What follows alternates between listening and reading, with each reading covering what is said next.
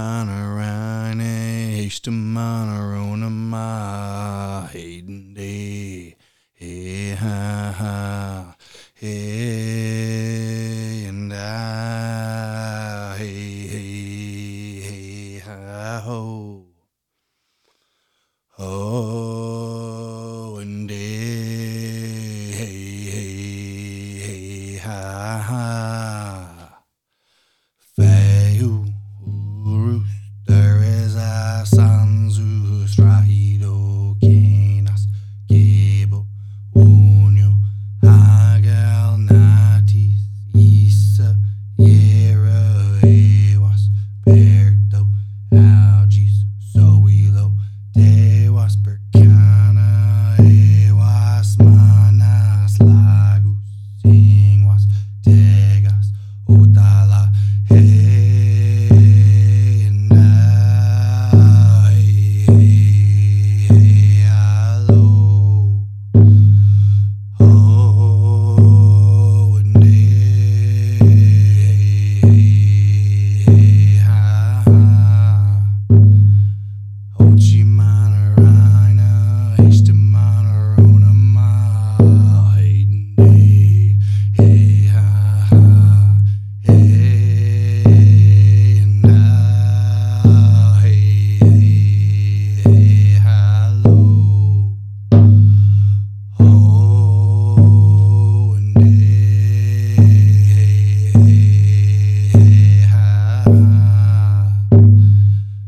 Feu, urus, teres a sanzus, rahido, kenas, kebo, unio, hagal natis isa yera ewas perto algis soilo tewas percana ewas manas lagus inguas tegas otala hey and hey hello. Oh, and hey, ha, hey, there is a sanzus trahido kenas gebo unio hagal natis isa yera ewas perto algis soilo tewas percana ewas manas lagus inguas tegas otala hey and I,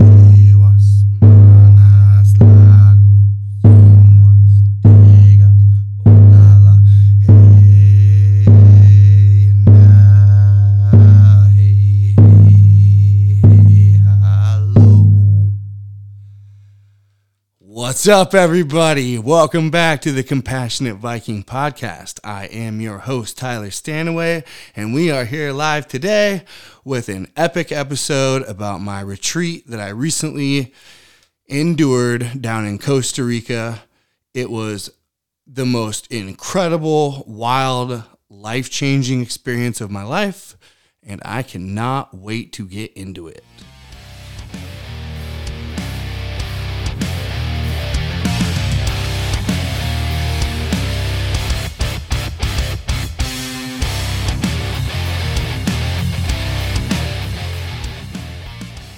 First off, before we get into the main podcast, I want to talk to you guys about the Viking herb of the day. It's been a while, but when I was in Costa Rica, I came across this tree sap. I cannot remember the name of the tree. I know it's in Africa. I want to say it's Boswellia or Boswala. I could be wrong, but it's frankincense. It's an herb or an herb. I knew it as an essential oil, but when you chew on it and you think about it, what it tastes like, and you vision it being like gold dripping, and it goes into your saliva and goes down and cleans out wherever you have ickiness or upset stomach or whatever, man, it works super freaking well.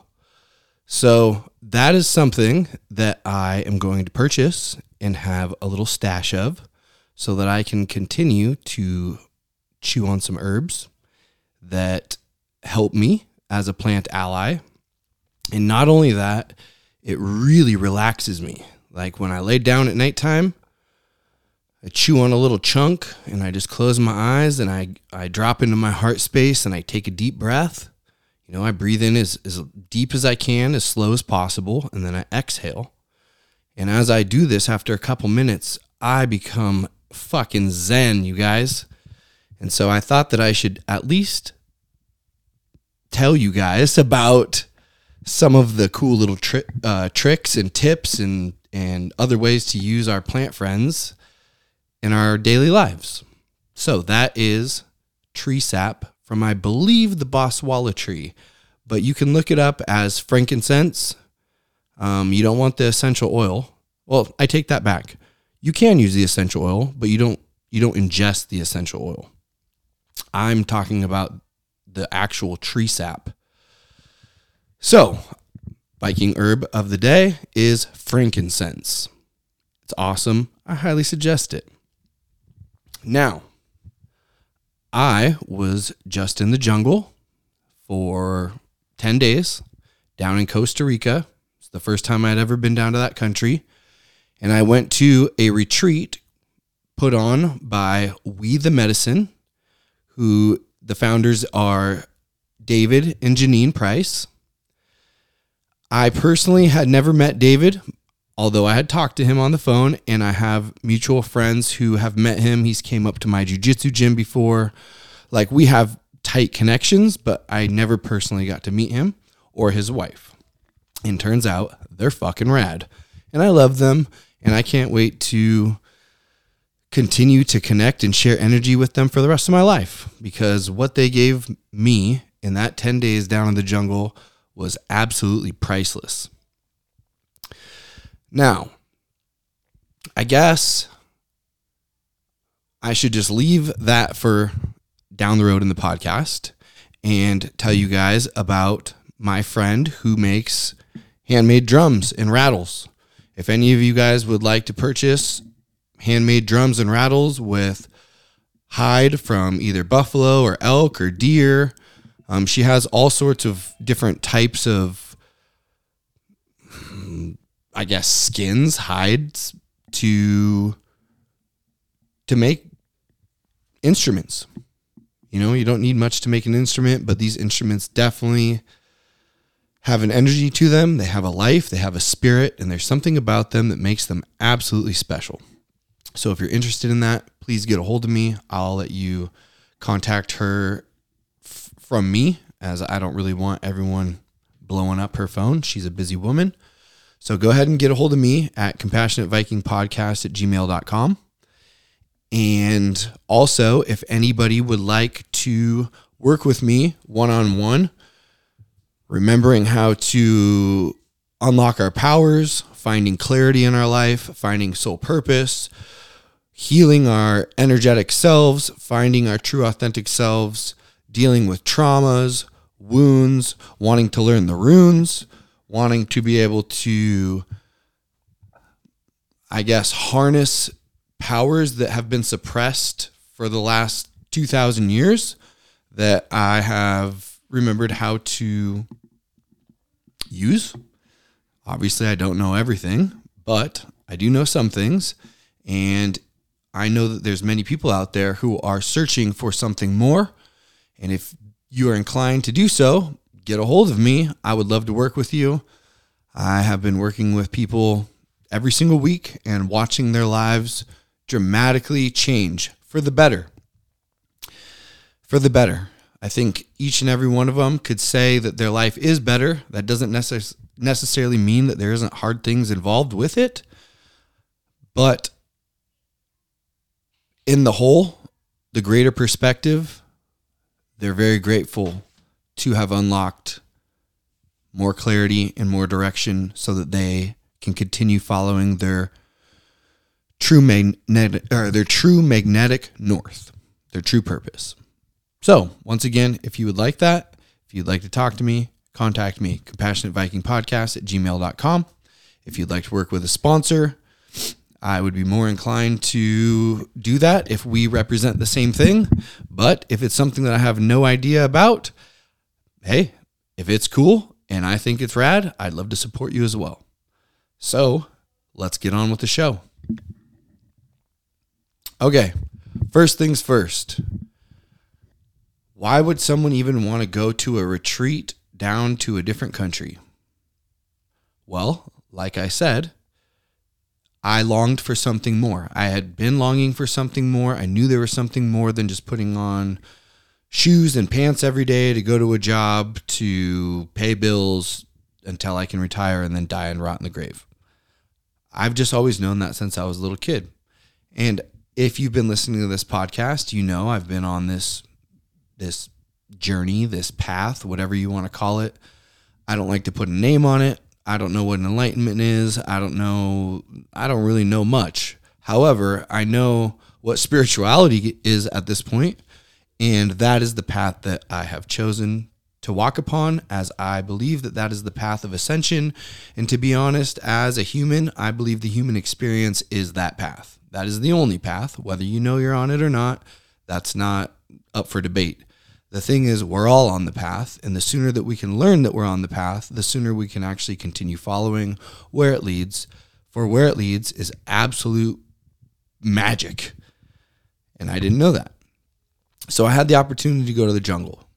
Now, there was some people who I knew already was going to be going to the jungle. My friend Chris Packney, who's been on my podcast before, I knew he was going there. I knew David and Janine obviously are down there hosting it, and I couldn't wait to see them and meet them. I knew that my buddy Johnny Martinez out in Wisconsin was going, and even though we've only got to hang out a couple of times, just here and there when he flew up to do, I think, Guns and Geese, or maybe it was Joao's 50 white belts versus 1 black belt or something. I can't remember what it was. But other than that, we haven't really got to spend much time together. I got to bring my mom with me. She got to come, as I asked her, a couple months ago. I said, hey, Mom, I'm going to go to the jungle to go and heal and learn more and remember more about myself and become an even better version of me. And I would really like it if you would come with, because I feel that we have a deep spiritual connection that hasn't necessarily been severed, but it's definitely been like tattered and torn. And I'd like to mend it. I'd like to become close again, and I'd like to reconnect our spirituality and that deep, deep bond that I feel like we once had when I came out of your womb. And so she ended up saying yes. My mother had never done any type of plant medicine, any type of psychedelics. I don't think she's gone to therapy or anything like that. So this is way, way, way out of the ballpark for her. However, she said yes. So she came. A buddy of mine who I haven't talked with in 12 years, who I used to work with when I was young, down in Bellevue, Washington, he got a hold of me and wanted to come. Now it's his ex-wife, but his ex-wife, who I also hadn't talked to in 12 years, was listening to my podcast, and she said that she wanted to go to a ceremony. And so she went, and I happened to be at that one, and it changed her life. So then through the grapevine, obviously she went back home to her kids and her husband, who is my buddy Nick, and he wanted on the path. So he got a hold of me, and he went down there. So now there's a group of us. I was really excited to meet everyone and to be able to watch everyone heal and remember who they were and just blossom, not be stuck in the mud anymore, not be miserable, to remember how cool this life is, how much magic there actually is in this world when you can stop limiting your own beliefs. When I can stop limiting my own beliefs, anything is possible. The only reason something isn't possible is because I put a governor on it. I tell myself that it's not. So, first night, we get down there, we fly down there. We had to stay a little bit early because we needed to be at the airport at a certain time in the morning, and due to flights and time and travel and all that shit, it just didn't work out. So we showed up a night before, had a little hotel room.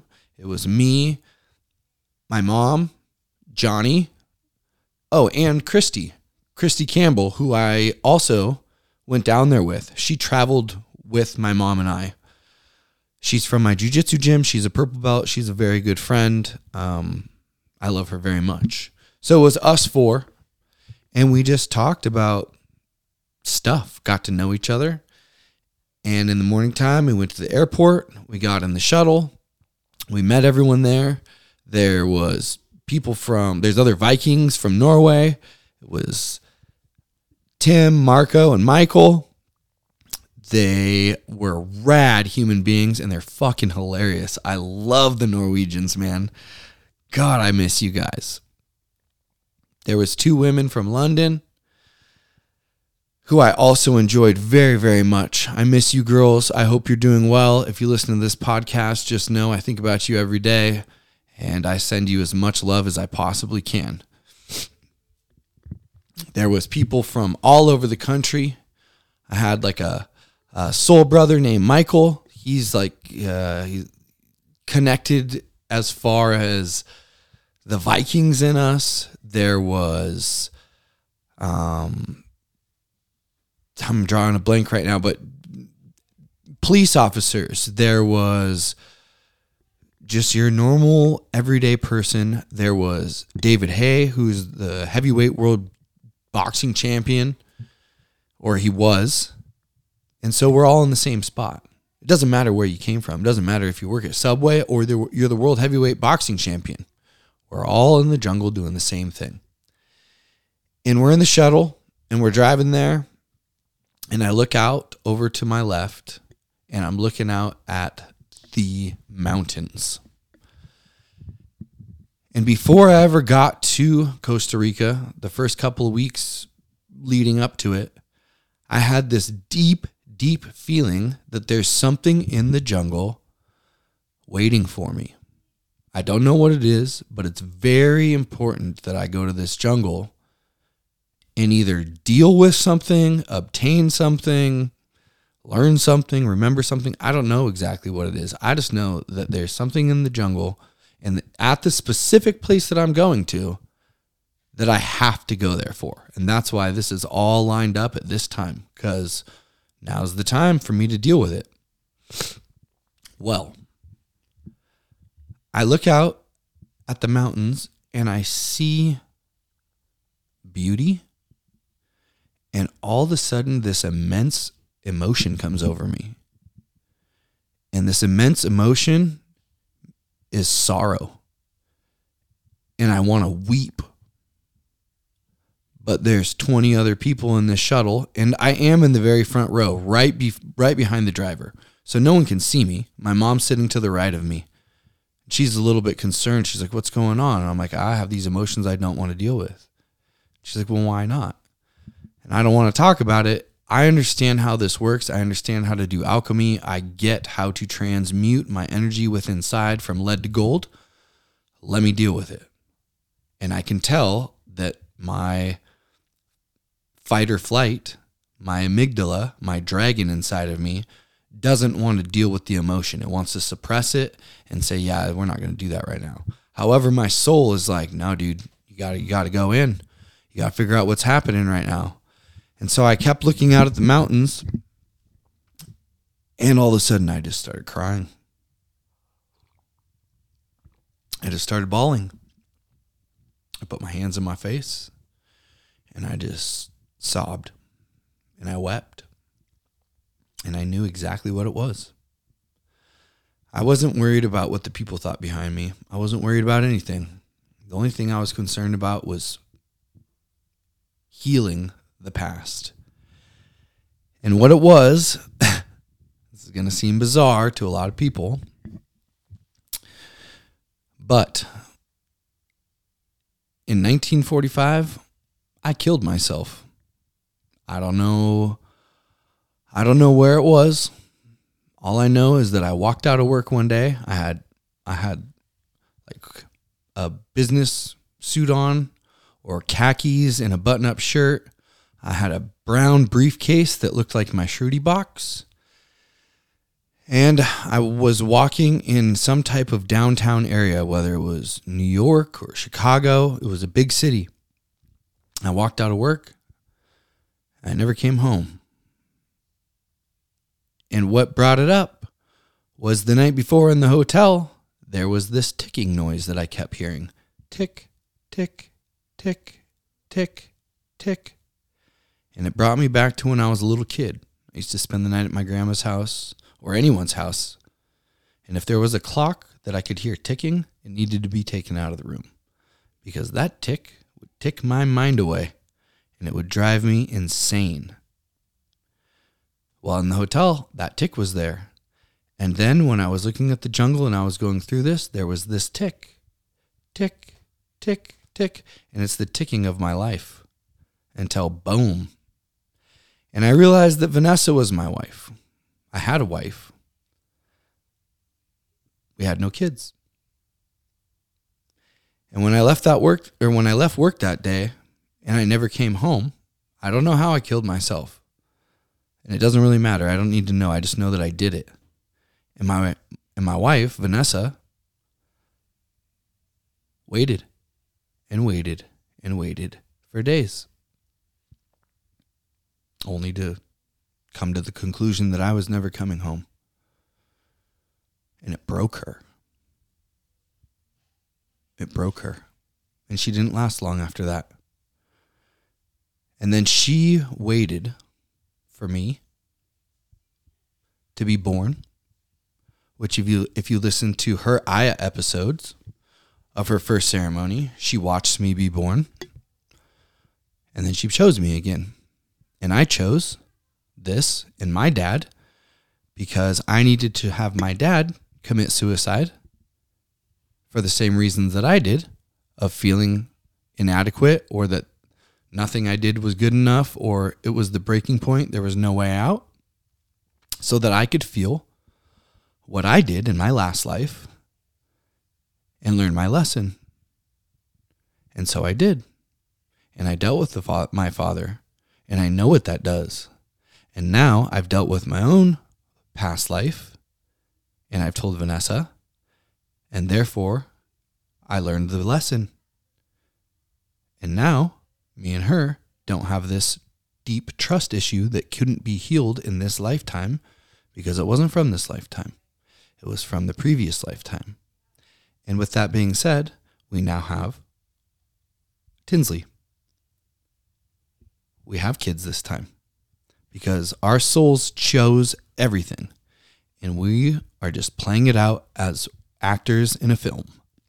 So I healed that by myself. And mind you, this isn't under medicine. You don't need to be under medicine to heal yourself. We are self-healing machines. Your body creates itself from a sperm and an ovary.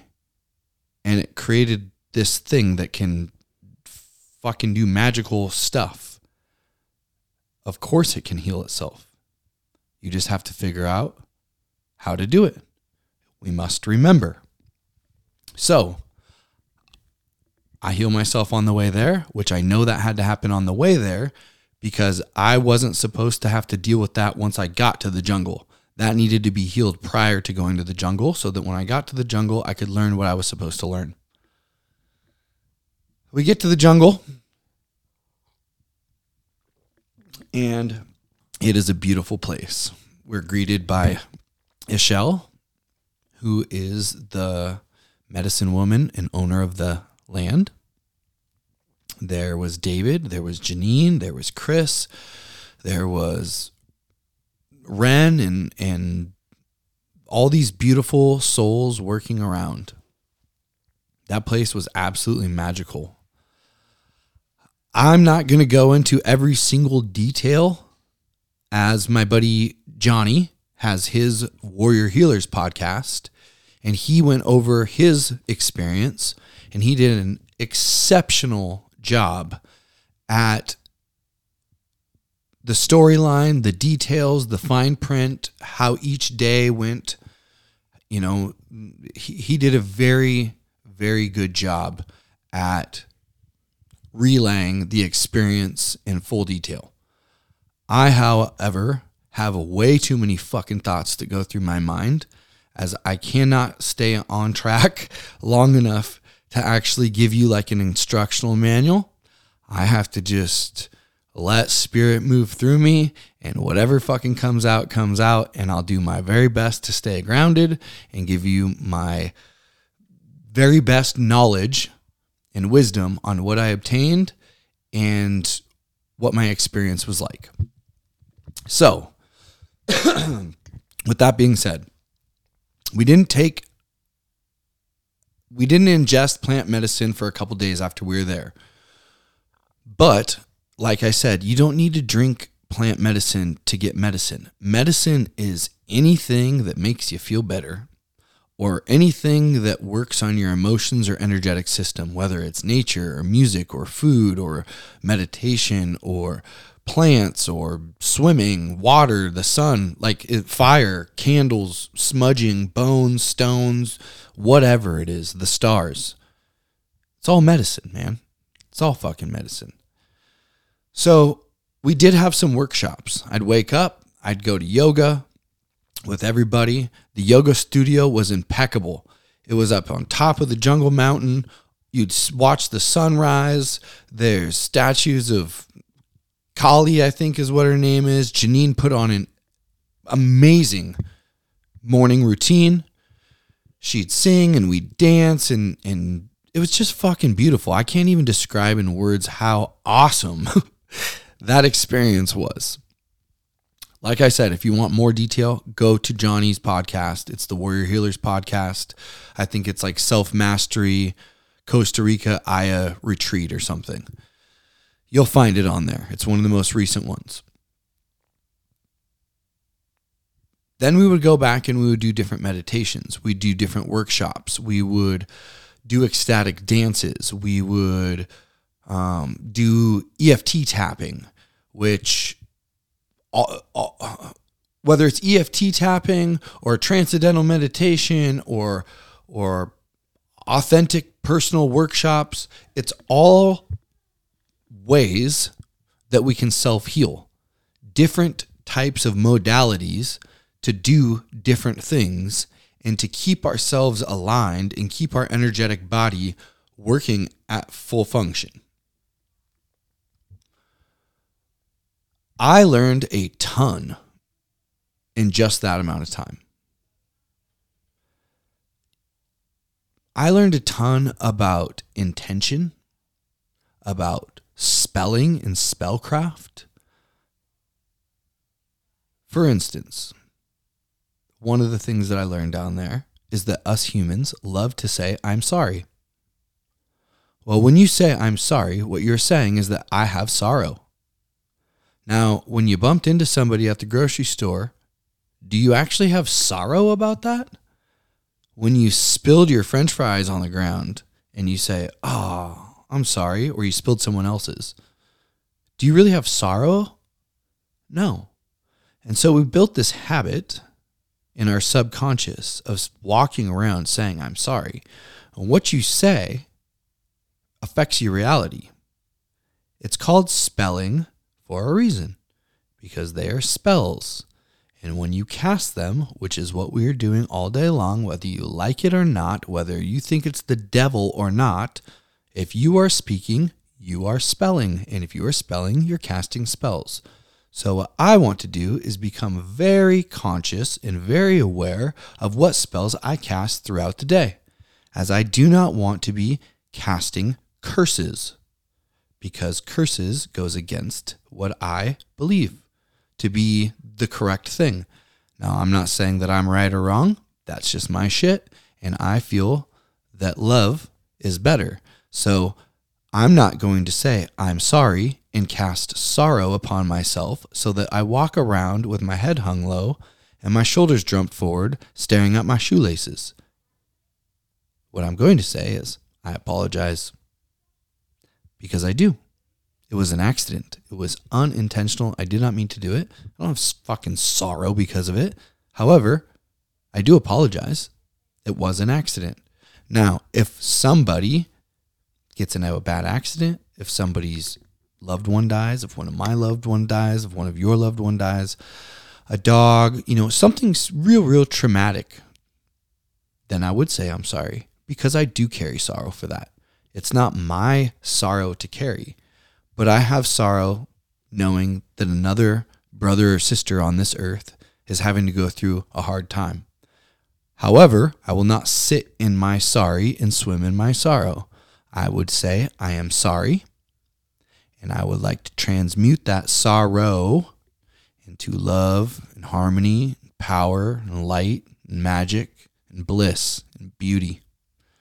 And so it is. Choo, choo, choo. Send the fucking vibration out, man. Change the energy. Transmute it.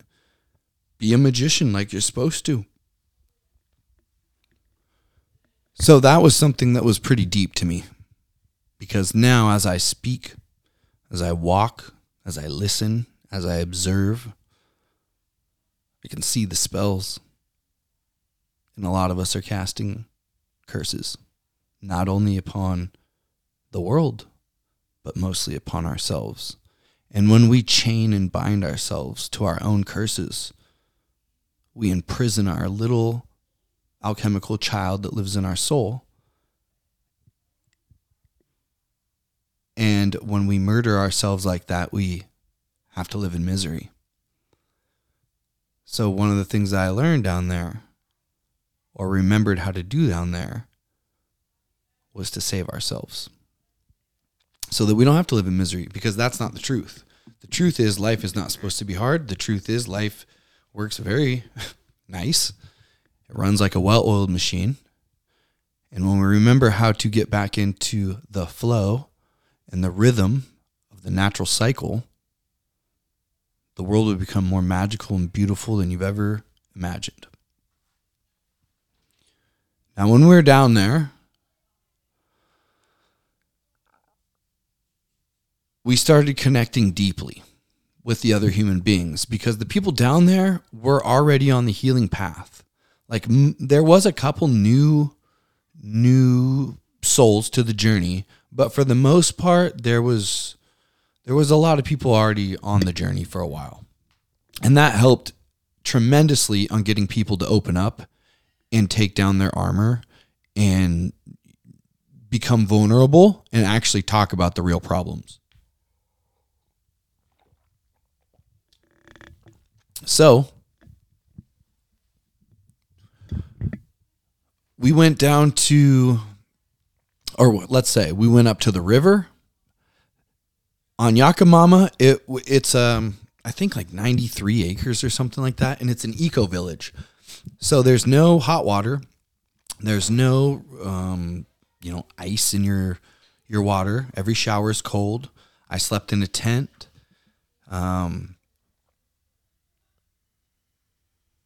Only outdoor bathrooms, no doors.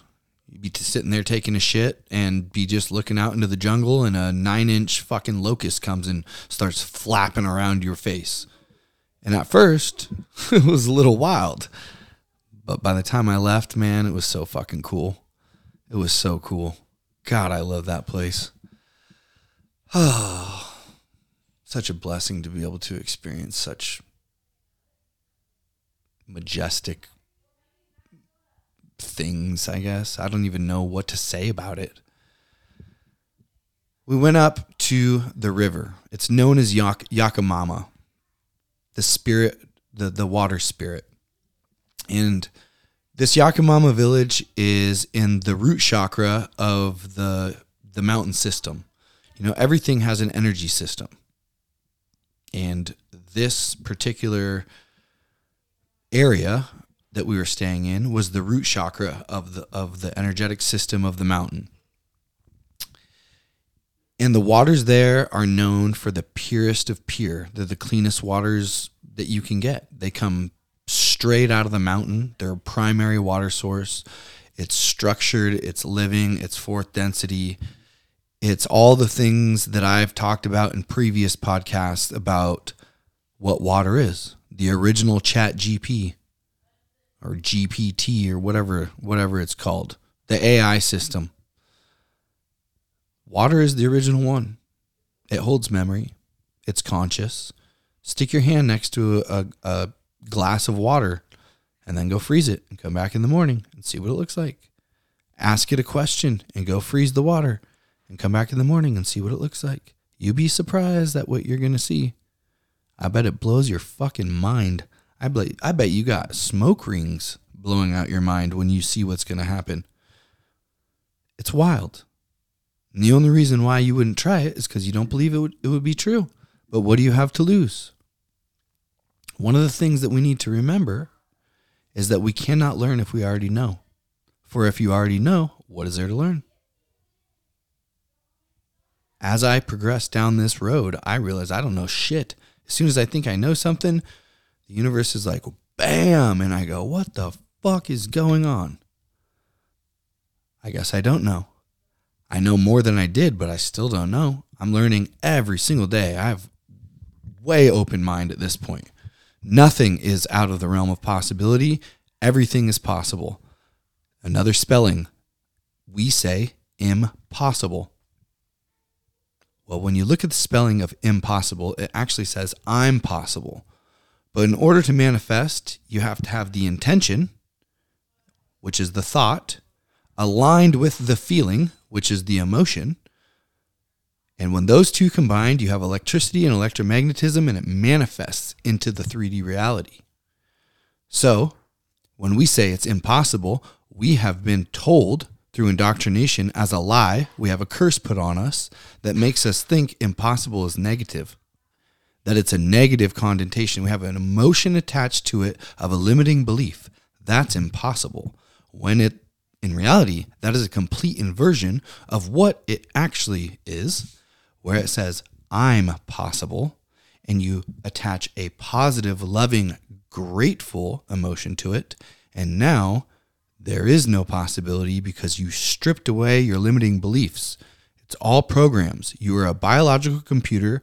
You are super advanced, and your mind runs programs, and when your thoughts and emotions line up together, it creates your reality. So, if you are the creator of your own reality, that means that you can change the script at any given fucking time.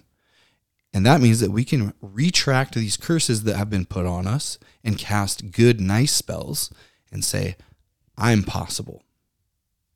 And one of the things with that is that when you truly believe that and you have intention, your life will really, really become better. I mean, that's the truth. It just becomes better. So we go up to this river and we get our water blessings. The Yacumama, she's known for the like I said, the water spirit. And Yacumama is like a giant water snake that cleanses and purifies and is vicious and loving. And so we go up there and you get in this water and it's just magical. You ask it to release all these emotions, purify you, talk to it. You know, the original way is that everything has consciousness. Everything, whether it's the table or the floor or the tree or your buddy or your dog, the candle, everything has consciousness. And what does that mean? It means that everything can be interacted with. I want to say communicated with, but it's not really, it's more interact.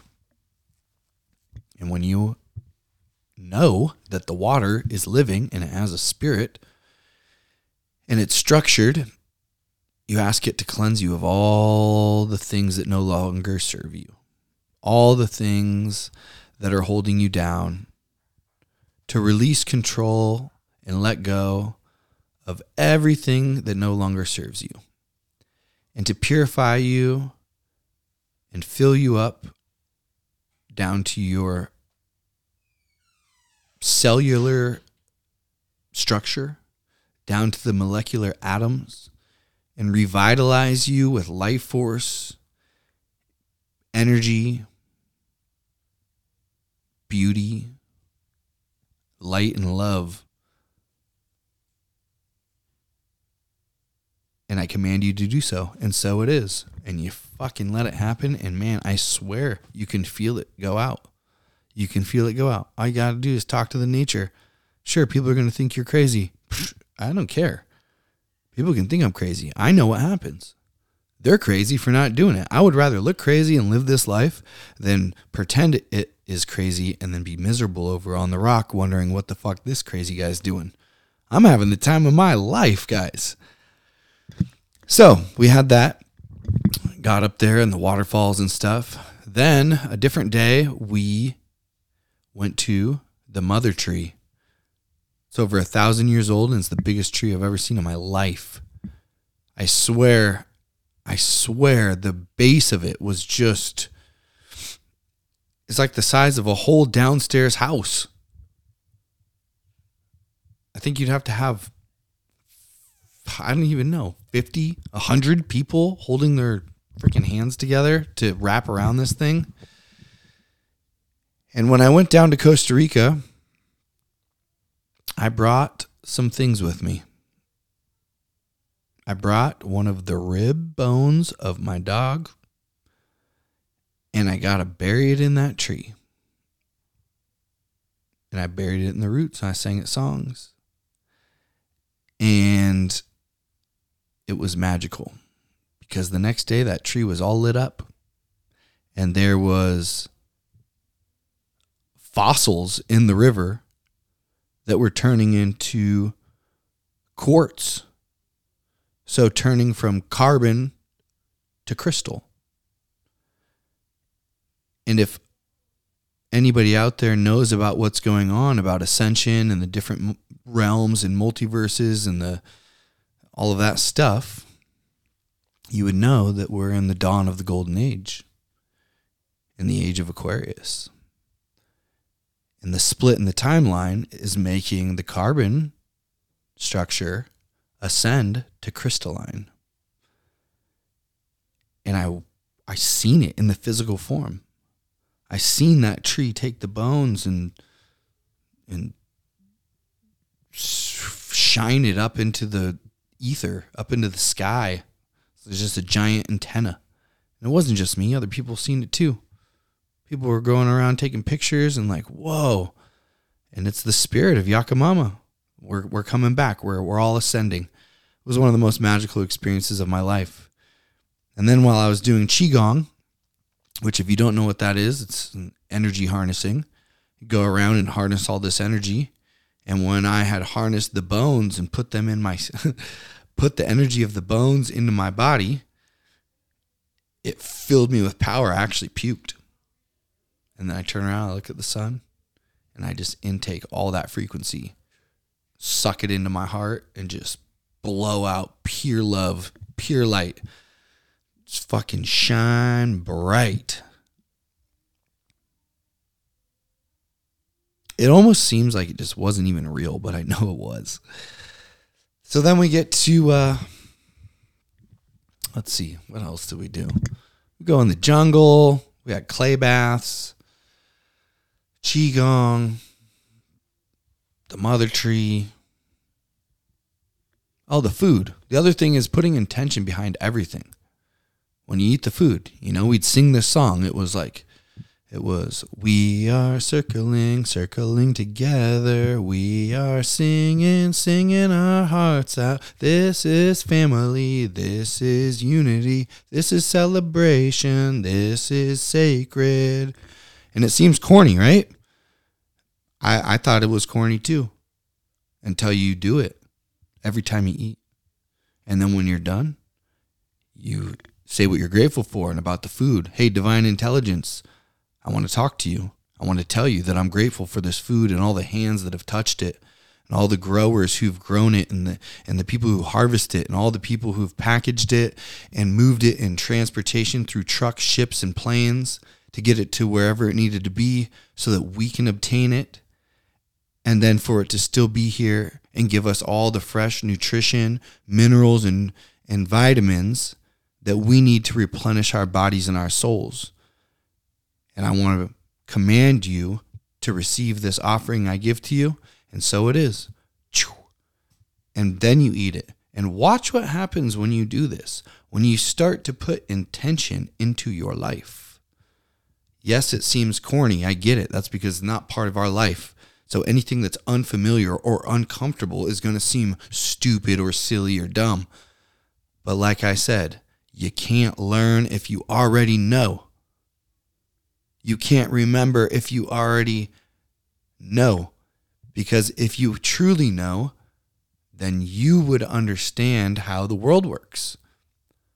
And maybe some of you guys do. Maybe some of you guys are already totally aware that everything is consciousness and that you can use intention and thought and feelings. You can move energy. You can harness energy. You can do whatever you want. But for the ones who don't know, start with something simple. And the thing is, you're not worshiping, okay? This isn't a fucking church. This isn't a cult. I'm not telling you to worship anything. Matter of fact, I'm commanding divine intelligence to do so. I say divine intelligence. I command my spirit guides and my spirit animals and my dragons and all of my metaphysical beings who help me to give me clarity and help me find direction in my life from this point on. And I command you to do so. And so it is. Boom. You see that? That was not a fucking worship. That was me telling the divine what needs to happen because I have that power. And so do you. So do you. All you have to do is start making commands and asking requests. However, the universe works in a give and receive. There must be fairness. You cannot take more than you give. And do not think for 1 second that you can just take things without an offering. You must ask. When you pick a leaf, ask the tree if it's okay to pick that leaf. What if I just walked by and picked your fucking arm right off your body? When you understand that everything has consciousness, you will be way more aware of how you portray yourself and act in this script of a movie that you're in. It's just a play. And you're the character and the producer and the director and the film writer. And the thing is, it's all being written in real time. So at any given moment, you can change how the film will play out. Be the character that you want to be. Now, let's go to the first Aya ceremony. My intention was to remember as much about stones and bones as possible, and that I needed to figure out what this Arcturian Council was. Now, for some of you guys, the Arcturian Council is like my own thing. There's like, I'm a starseed or something like that, and when I do this test, it comes up with Arcturian, and it used to piss me off because I didn't want to be an Arcturian because they're healers, and I wanted to be the warrior. And so I stopped paying attention to it, and then I got back into it, and it was like, oh, it makes sense. I actually am a healer. Stones and Bones is a healer. But when I thought of a healer, I thought of like an ambulance dude, some guy in a white suit with a red cross on his badge who's coming to like pick up a dead body. And I was like, that is not me. However, Stones and Bones is, and it all makes sense. And once again, one of the things as I was going down to Costa Rica was that there's going to be an Arcturian Council, and like I need to be there. There's like a meeting. And so on our first night, my intention was to remember this and to figure out what this council was. Well, it was also interesting because my buddy Johnny Martinez, he was like, I don't even know how to explain it, but I had like this deep connection with him. And he's a Leo like me. I'm a Leo. That's my zodiac. And he's a Leo.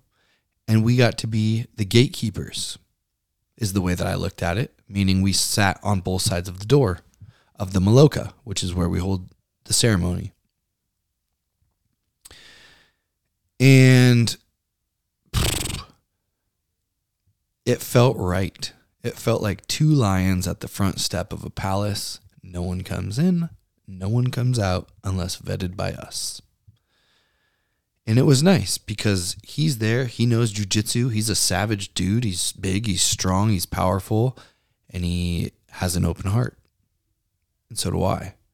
And so it felt really good to know that like a brother is guarding the door with me. And not that we're going to fucking war or anything like that, but it's just a peace of mind.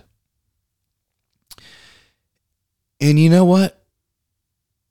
That ceremony, I drank a couple cups of medicine, and I had the time of my life. And it was very clear at the very beginning when I keep going to my intention. Help me remember as much about my soul. I want to learn more about stones and bones. And it was quit seeking approval. Quit seeking approval. You're already doing it. Go fucking do it. And it was weird because that first night, the three biggest dudes went a little crazy. Now, it was okay. But thank God for me and Johnny and David and Chris and Ishel and Veda. Ishel and Veda are the two medicine women. Ishel is the owner of the land, and Veda is one of her best friends and another beautiful, beautiful soul who I also have a connection with. She was my soul sister in the Viking Age. She's a golden dragon of mine, or not of mine, but she has a golden dragon, and she's one of, I don't even know how to explain it. Anyways, I have a connection to her from long time ago. Both me and her know it, and it became apparent that night. But we'll get into that.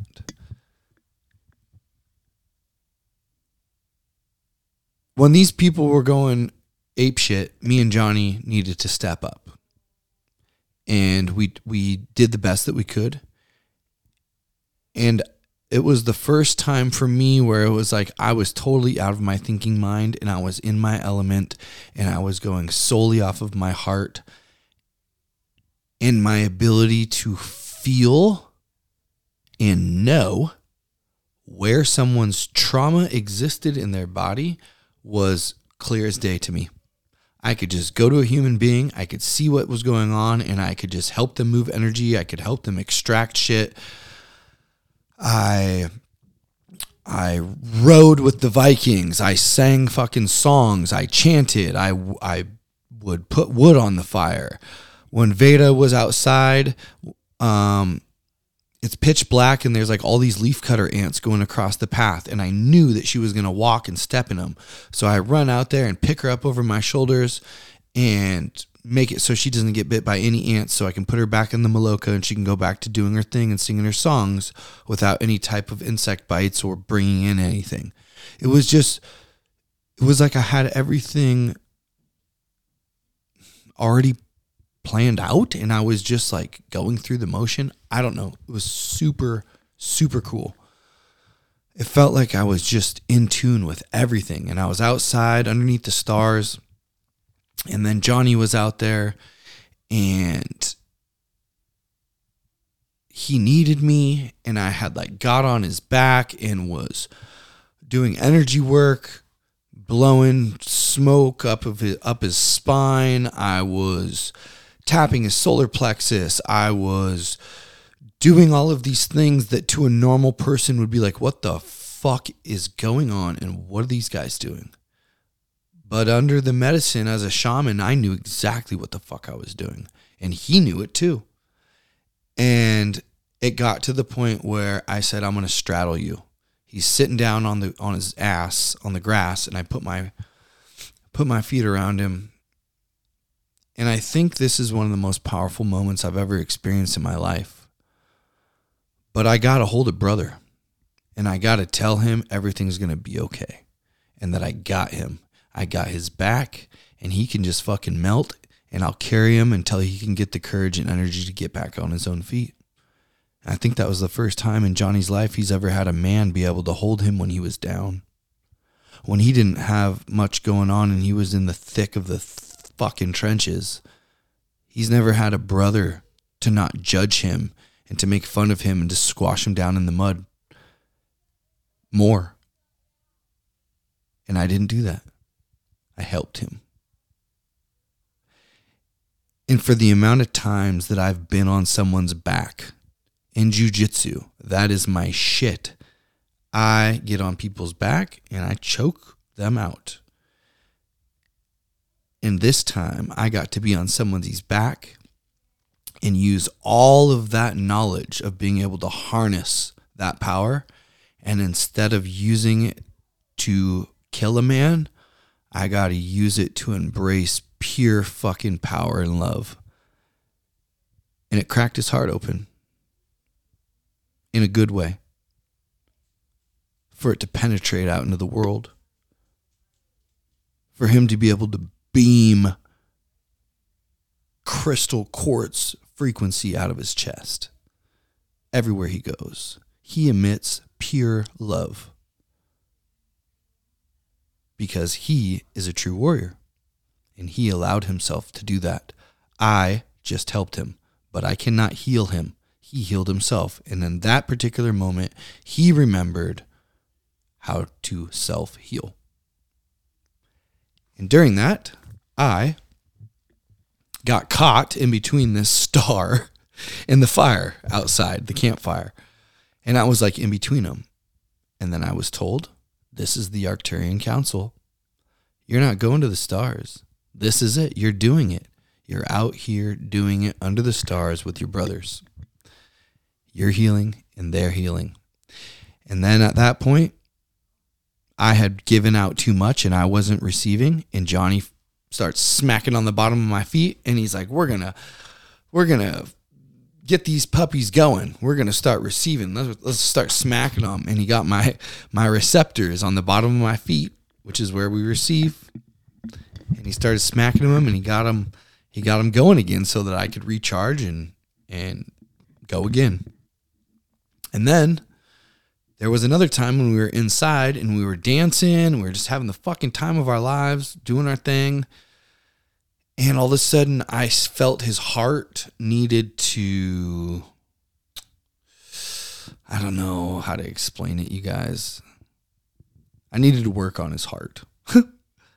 And so I just started pulling the energy and started finessing it and morphing it and extracting.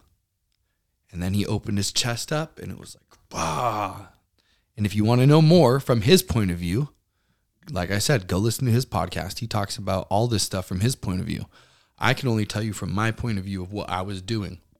But I don't know what it felt like for him. So then we're outside and it was like we were soul brothers. We have a deep, deep soul connection and that we've been doing this for lifetimes together. It was very clear that night. This is not the first time that we've done this. We could fucking work without even talking. And like sometimes he would be the guy that needs to do it because I'm not the right person. And sometimes vice versa. I would be the right person and he would not. And then sometimes we both need to be there. And there was this time, this fucking cracks me up, you guys. We're out under the stars around the campfire. And all of a sudden I get this feeling that I need to go and check on my mom. And so I look at Johnny and I go, Mom needs us. And he's like, Roger that. So then we go in there, we sit down, we sit in front of her, we start working with her, sending her love, giving her healing, just holding space for her. We do it for like 30 minutes or something. I have no idea about time. And then we just, we're exhausted. So we lay down. And I don't know how much time goes by, but I look over and I see my mom sitting up and I'm like, that doesn't fucking look like my mom. Oh my God, what's going on? Am I tripping out? That's not my mom, man. That does not look like my mom. And I'm like, oh man, I must be high as fuck or something. And I'm like, dude, my mom has like brown and black hair. That is not true. My mom has like purple, blonde, silver hair. And then I realized it wasn't my mom. it actually wasn't my mom. And I start laughing my ass off. I turn over, I'm tapping Johnny. He's like, what, bro? I'm like, dude, remember when I said we needed to help my mom? He's like, yeah. I go, we didn't sit in front of my mom. We sat in front of someone else. Oh, it was fucking hilarious. But obviously that's what needed to happen. And that person needed it more than my mom. So that was a cool thing.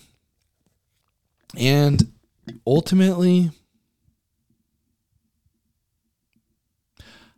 I learned that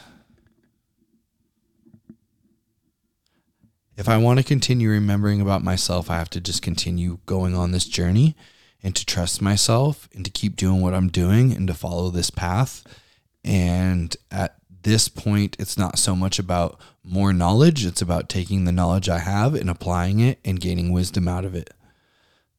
And that was pretty much it. And that I'm a master weaver, which obviously a lot of people don't understand what that is. But if you've listened to other of my podcast, I've talked about the web of weird and how we live in this web, and each person has the ability to weave their own web inside the web of weird, and that web is your reality that you live in. And that one of my abilities is that I'm a master weaver.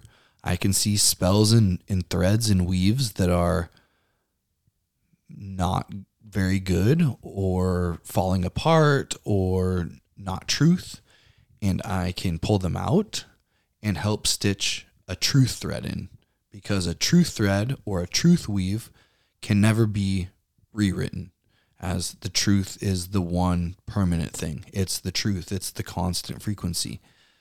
Now it can be veiled, which happens all the time, but being veiled and being pulled out is two different things. So truth can't be pulled out. Truth can only be covered and veiled. And so it was clear to me that I am a master at that. Now, I don't want that to sound like cocky or anything. That's just what it is. That's one of my abilities. I also suck at a lot of shit too. So I'm a human. If you think of the oak tree, does the oak tree not tell the blueberry bush he's an oak tree and worried that the blueberry bush is going to feel inferior? He's like, no, I'm fucking 200 feet tall. I'm 550 years old, and I grow thousands of acorns every single year. Is that cocky? No, it just is. And the blueberry says, I'm 6 feet tall, and I grow blueberries. And when my blueberries fall off and my leaves fall off and it's fall, my branches turn red. Does that hurt the oak tree because the oak tree's branches don't turn red? No, it just is. Now, if they're boasting all the time and the oak tree's like, ha ha, look how big I am, and dropping branches on him and being a fucking dickhead, then that's different, because he's using it as a bully tactic. But it's perfectly okay to say what something is. And these are the things I'm remembering about myself. So that was the first night. It was awesome. It was fantastic. It was everything and more than I can expect. And I think everybody had, whether it was a hard time or not, I think everyone is grateful for that experience.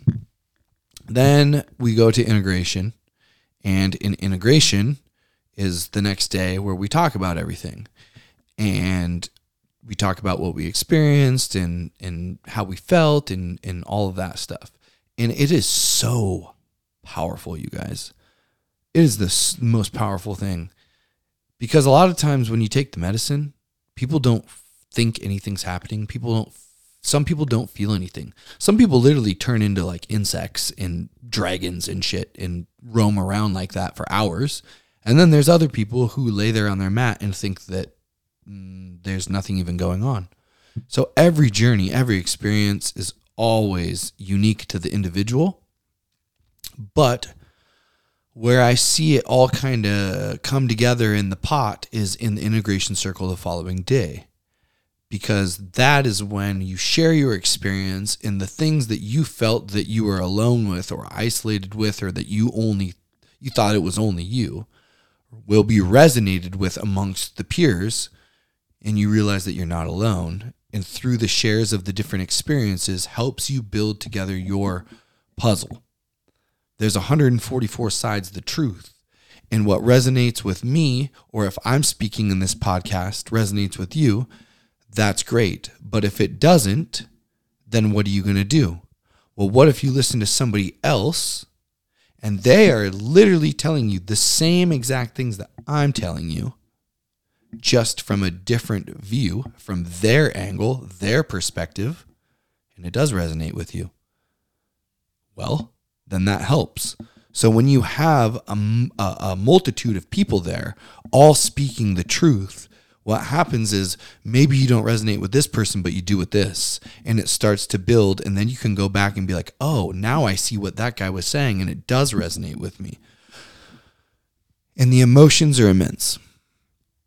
And that day, I learned what taking on everybody's energy was like. As a empath, as a shaman, as somebody who gets to travel the realms and walk the line between the world of the dead and the world of the gods, I'm an open vessel to energy. And what was happening is I was tuning in and holding space for each individual, and I was allowing their energy to come through me, and I wasn't processing it in the best way that I could. I thought that I was doing what I was supposed to be doing, but it became ridiculous. And it was like I'm crying and I'm laughing, and I can tell that it's not even mine. So like this one particular woman is bawling her eyes out, which is making me bawl my eyes out, because I'm not going to suppress it or else it will make me sick, literally physically sick. So I'm letting the tears come out. But then on the inside, I'm laughing because I can watch myself cry somebody else's emotions while knowing that it's not mine, while also watching all of it happen at the same time. And it was just a very, very interesting feeling. But then I realized after talking with David Price, that it's all just a story. That's not true. I don't need to take it on. And it makes me a less efficient healer if I am taking it on like that. Because if I'm spending all my energy and time purging up everybody else's stale, negative, heavy energy, then I don't have time to go around transmuting positive energy and helping heal whoever needs to be healed. Or helping heal and give my time and energy to whoever it's best suited for. And so then I just break the story. I don't need to do that anymore. I definitely don't want to put a wall up, because then that's suppressing my emotions and suppressing my own powers. My powers is to be able to feel all things, to be able to feel the energy. So when I'm holding space for another human, if me and you are talking one-on-one, I'm going to be quiet and I'm going to be listening and I'm going to be ingesting all of your spells that you're casting at me, except for if you try to harm me, I will block them. But you get what I'm saying. If I ingest the spells and then I don't make it clear between what my energy is and your energy is, I start to mix the two, and now I don't know what's mine and what is yours. So what I do is I say, okay, how am I feeling? I'm feeling like this. Pretty grounded, centered, aligned, good, happy, grateful, blessed, powerful, magical, yada, yada, yada.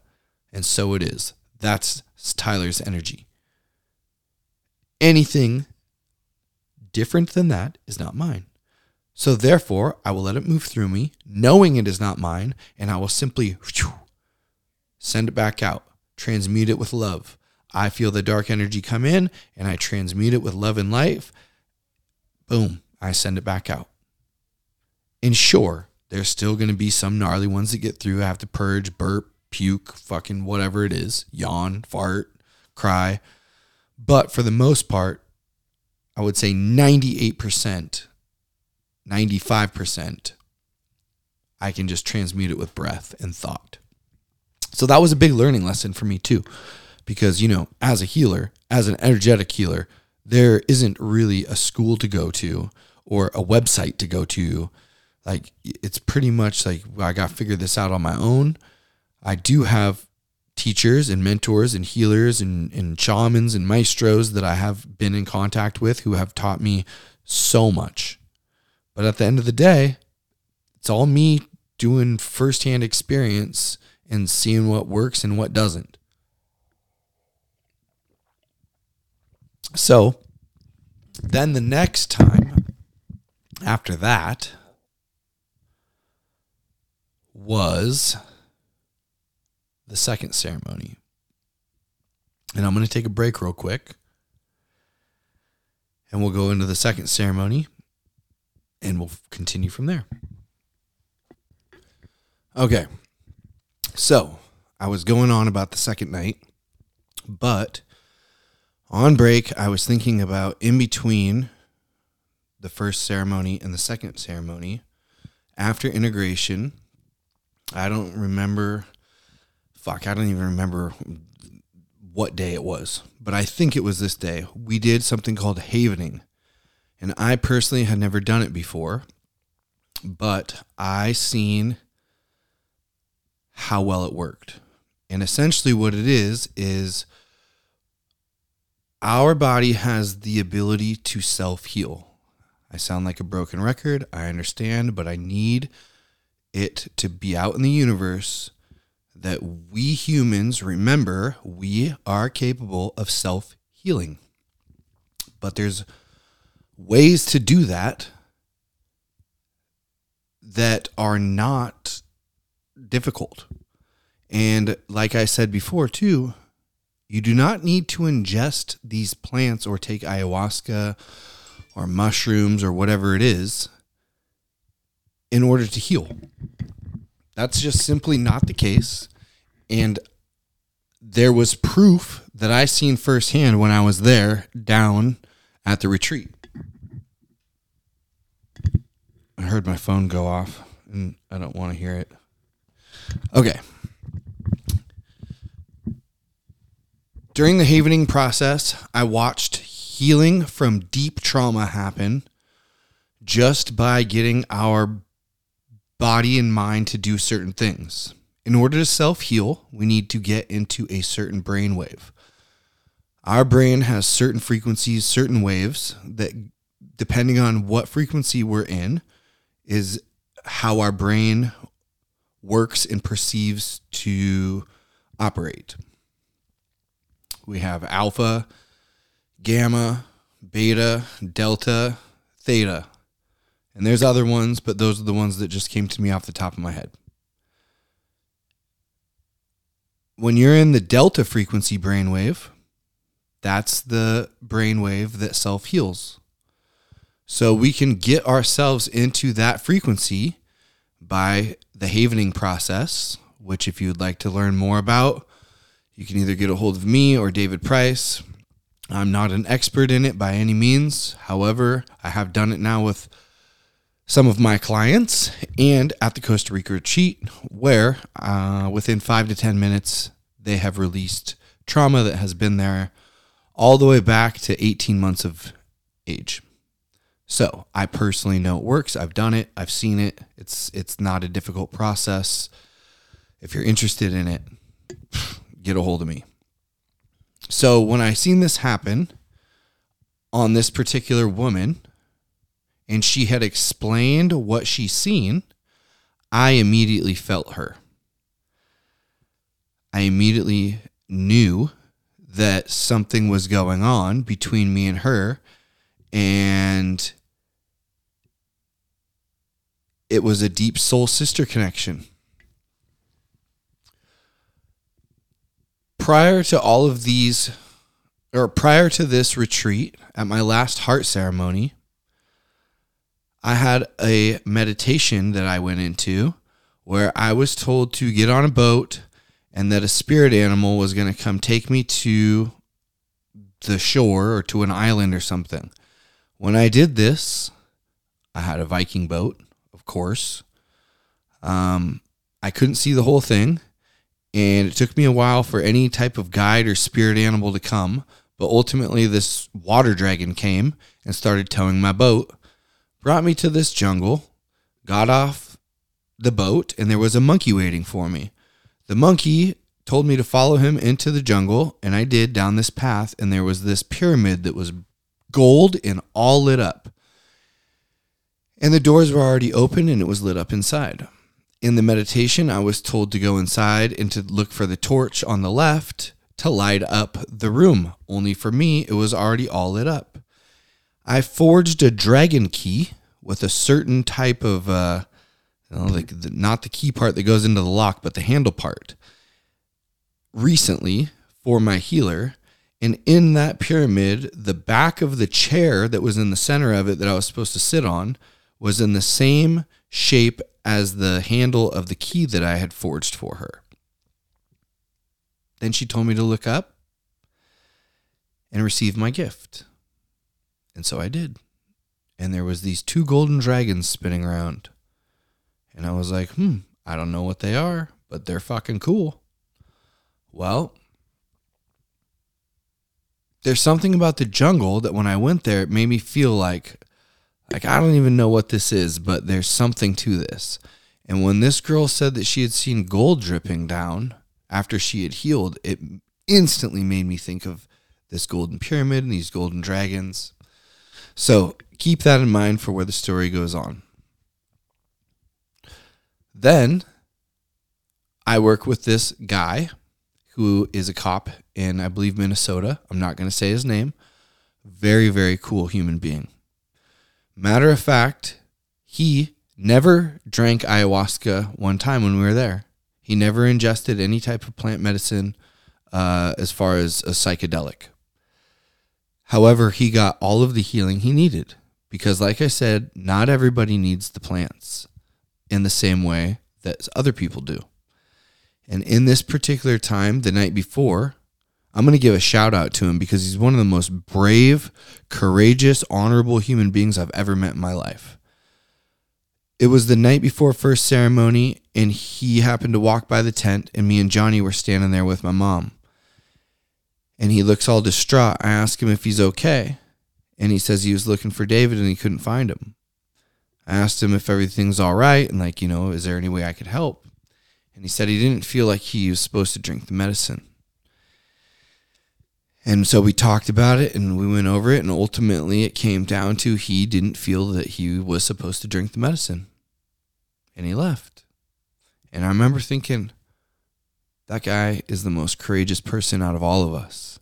He just went to the 2 most savage dudes in the whole group, besides for David Hayes. Shout out, buddy. But two of the savages in the group, and told us, man to man, face to face, I'm not going to go with you guys tonight. And he stood with it, and he stood in his truth, and he didn't need it. And for that, man, that is so fucking admirable and inspirational to me. No matter what, follow your heart. And he knew in his heart that he didn't need it. And he followed it, and it was A-okay. And then he had the balls to come back to integration and talk. And then we were doing this, and we did a havening process, and I told him to go back into whatever traumas that it was, and we walked through this thing, and boom, it released, and it blew his mind. It blew my mind. And I was like, wow, this shit is powerful. What us humans are able to do and what we are capable of when we understand how to manipulate reality through frequency, energy, and vibration. This world becomes exponentially more beautiful, awesome, and magical. So, the havening process. Matter of fact, I just did one 2 days ago with one of my clients who came, and hers was back she's my age or a little bit elder than me. And she had trauma all the way back to 18 months old. And boom, we went back there and and I walked with her, and she learned remembered how to save herself, and picked that little 18-month-old and gave it love and held its hand, and now she's whole again. And that's not any plants. That's literally just remembering how to do wizardry and true magic, not illusions like David Blaine and Chris Angel or whoever you see on TV. That's like show entertainment illusion. Real magic is not that. And real magic is subtle. It's not what you think it is. However, it's very real. So now let's get into night 2. Vanessa had been telling me the whole time to write in my journal. And I knew I was supposed to, but it had been like 4 days, and I don't even fucking know. I had so many things going on and my mind spinning a million miles an hour. I didn't want to journal. But it was getting to be night 2, and I felt like it was important for me to journal down what I had, because I was going to go into a whole nother thing and I didn't want to forget.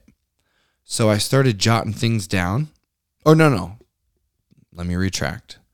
I get up to my tent, and I'm sitting there, and all of a sudden I see something go out, like run right by my tent. And I was like, what was that? It looked big. And I look out, and I see it running up into the jungle. And I thought I was the only one to see it, but I didn't know what it was. I thought it was a jaguar cub, and my mom was down the path a little bit at the open showers. And I was like, oh shit, maybe I need to go out there. I don't want that. I don't want a jaguar to maul my mom. So that's why I was standing out there, but I realized that it didn't go that way. It turned right and it went up into the jungle. And so I'm standing there just thinking like, what was that? It was like kind of big. It was like red. It had a white tail. And all of a sudden, like my neighbor girl, Nicole, comes out on her deck and she's all, did you see that? And I go, yeah, I did. She goes, oh my God, it was a monkey. And immediately I'm like, what the hell? A monkey just ran right by my tent. So I start talking to her, and we both admire what we just experienced, and she starts crying, and I'm sitting there just in awe of whatever's going on, taking it all in, being present in the moment, enjoying my life. And I'm like, okay, well, I'm going to get ready and journal and get ready to go up to ceremony here in a little bit. And so I go in and I grab my journal for the first time, and I go to open it up, and a note pops out. And the note is from Vanessa, and it's an I love you note. And, I'm thinking about you, holding space for you, yada, yada, yada, all the good stuff. And at the bottom it says, P.S. I hope you find your dragons. And all of a sudden I'm like, hey, I had this thing where I'm going to go to the jungle. I'm going to be met by a monkey. The monkey's going to go into the jungle, or like wants me to follow it into the forest. And in there is a golden pyramid, and my dragons are back there. And now it just happened in real life, and my note just gave me reassurance. But still your mind's like, what the fuck, dude? Maybe I'm just making all this shit up. So I go up to ceremony, and I'm told that the first night I gave way too much. Or not, I take that back. I didn't give way too much. The first night I gave, and it's my time to receive. So don't tend the fire, and be mindful of everybody's energy fields. Try not to talk. If you go out to the fire, just look into the portal of the flames and really try and receive the gift that you're ready to receive. And so, of course, at first it's like, because receiving is so hard, At least it is for me. But I'm learning to love it. But it kind of rubbed me the wrong way.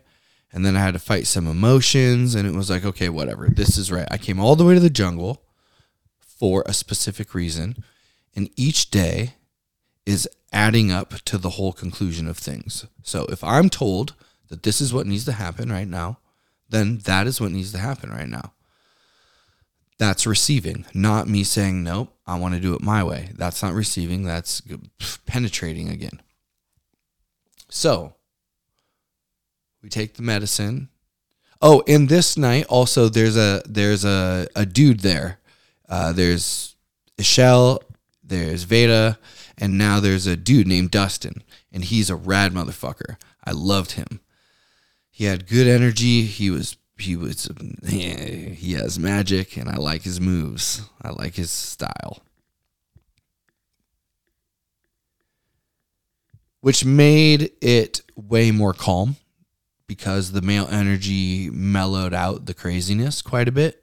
And so that was interesting to see the difference in energies when it's just women compared to a woman and a man, or two women and a man. But I felt like I couldn't really feel anything. I would drink, I'd get up, and oh man, I'd drink more medicine, and I'd get up, and I'd go outside by the fire, and I'd walk back, and I'd walk in, and I started feeling like I was in a mental prison. And in this mental prison, I couldn't get out.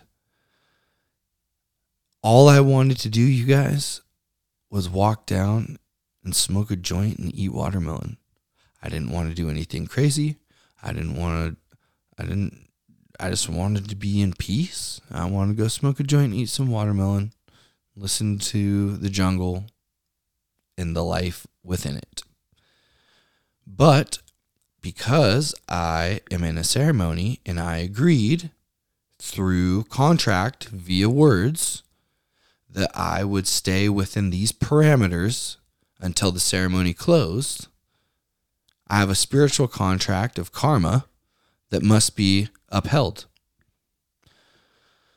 So I'm battling myself of do I just fucking walk past this metaphysical wall that I've helped build with the medicine women and everyone else? Or do I do the opposite? And it started to drive me insane because I felt like I was in a video game where all I had was like this little tent where I could have a cot and lay down. And there was music playing. And it was dark in there. There was only like a candle in the middle. Or you could walk this little gravel path to this patch of grass that did have a beautiful view and a nice sky, but there's just a fire. Now there's people, but you can't interact with them. You can't connect with them. You can't talk with them. There is no giving at all. And so I'd go out to the fire and it would be like smoldering. But then I wasn't allowed to put wood on it. So I would just stand there and be like, what the fuck? And then I'd see someone standing there, but I wasn't allowed to talk to them. So it was like complete isolation with everything around me. And I started to realize that I'm experiencing pure boredom. There's nothing to do. So then my mind started going wild. I wanted to scalp people. I was literally like, I'm going to rearrange this place then. If these people are just going to be here, they have no souls, you can't interact with them, I'm not allowed to do anything. Just going to scalp them and fucking put their bones and their head into the fire. And then I'm going to take their femur bones and I'm going to start drumming on their head in the fire and chanting songs so that we can liven this place up a little bit. And then I would think, oh man, you got some wicked thoughts, Tyler. They're going to open up ceremony or close ceremony in a little bit. And then we can go down and smoke as many joints and eat watermelon if that's what you so choose to do. And I would battle between my wicked thoughts of boredom and wanting to rebel and break rules and doing what the higher mind, the ascended master part of me should do, and that's deal with my emotions. And what it was is I had to learn how to flow like water, like Yacumama, there was no craziness that was going to help make the situation better. The chaos, the fire in itself was making me lose my mind.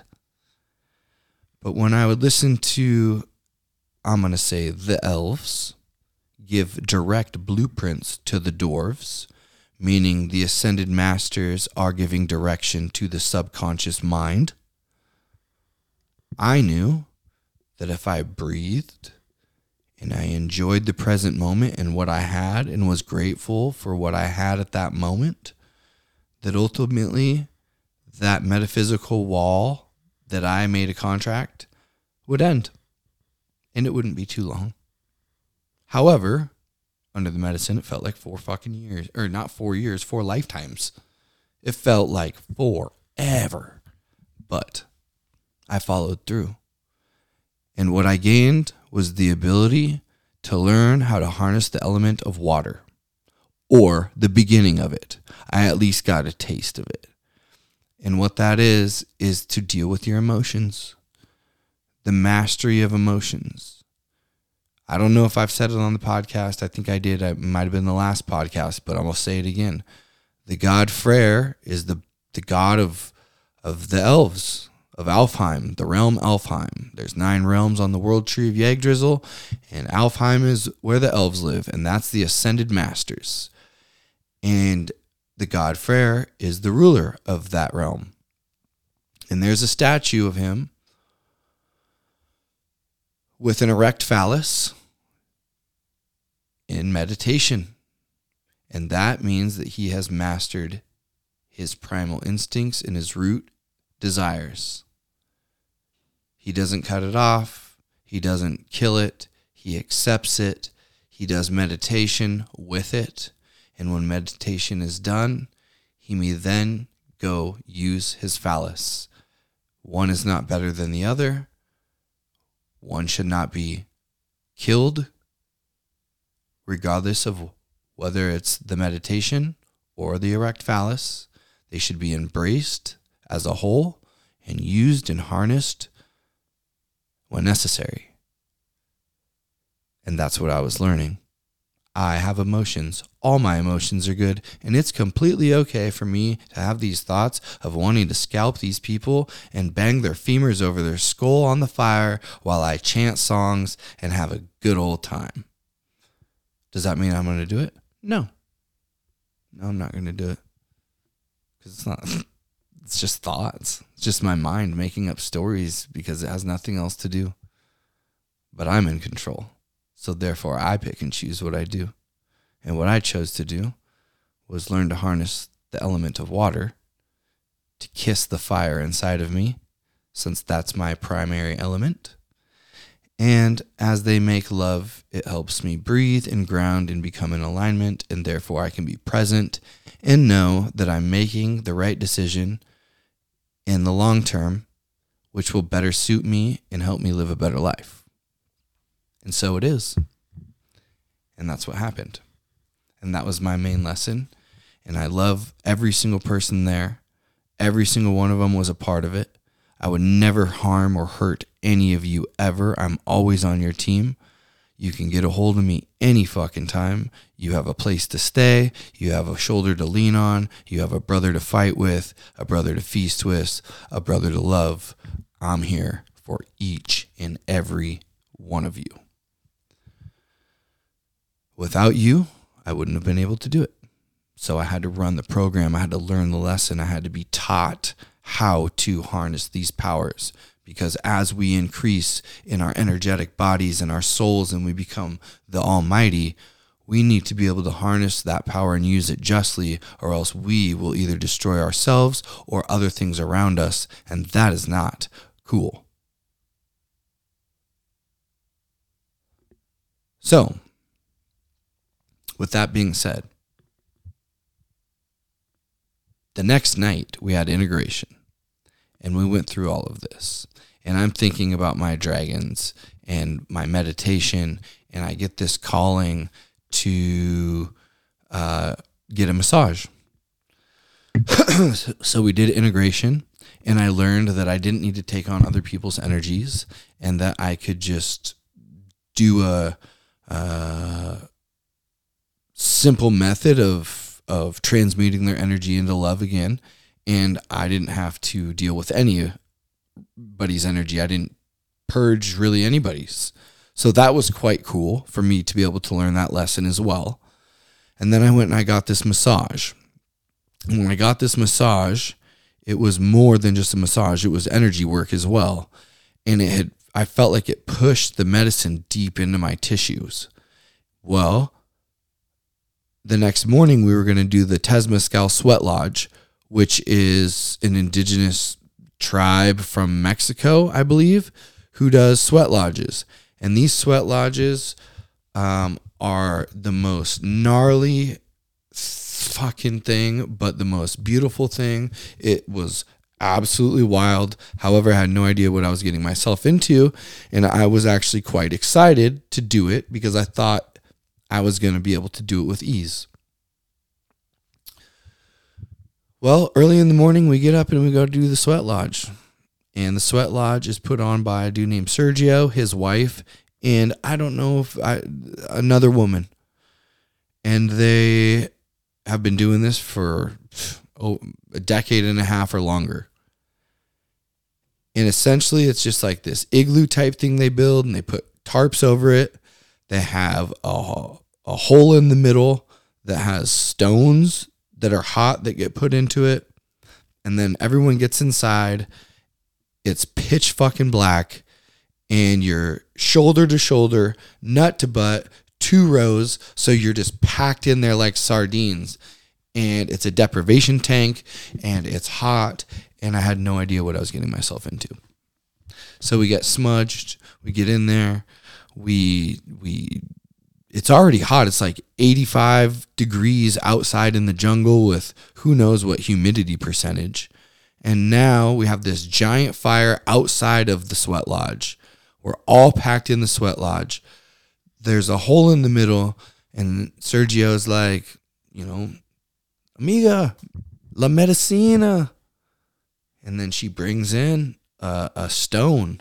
And then you take some of the root or whatever plant or bark or root or the herb that they're using, and you'll put a intention into it, and then you'll burn it on the stone like love.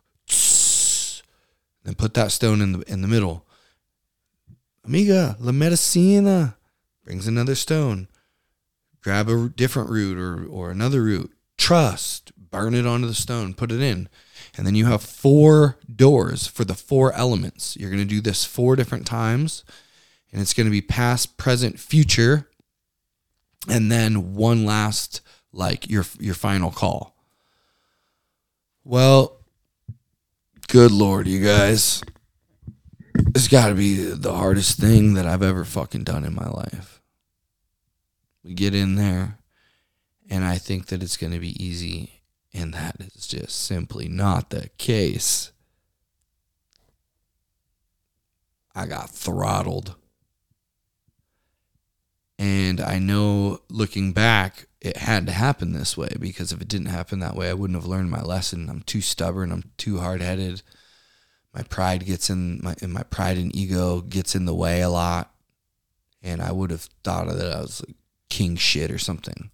But no, that's not the way Spirit knew. Spirit was like, no, we're going to do it like this. So he has no choice but to surrender. So we go in there on the first door, and the first door is, I think it was air. I want to say it was air. That was the element.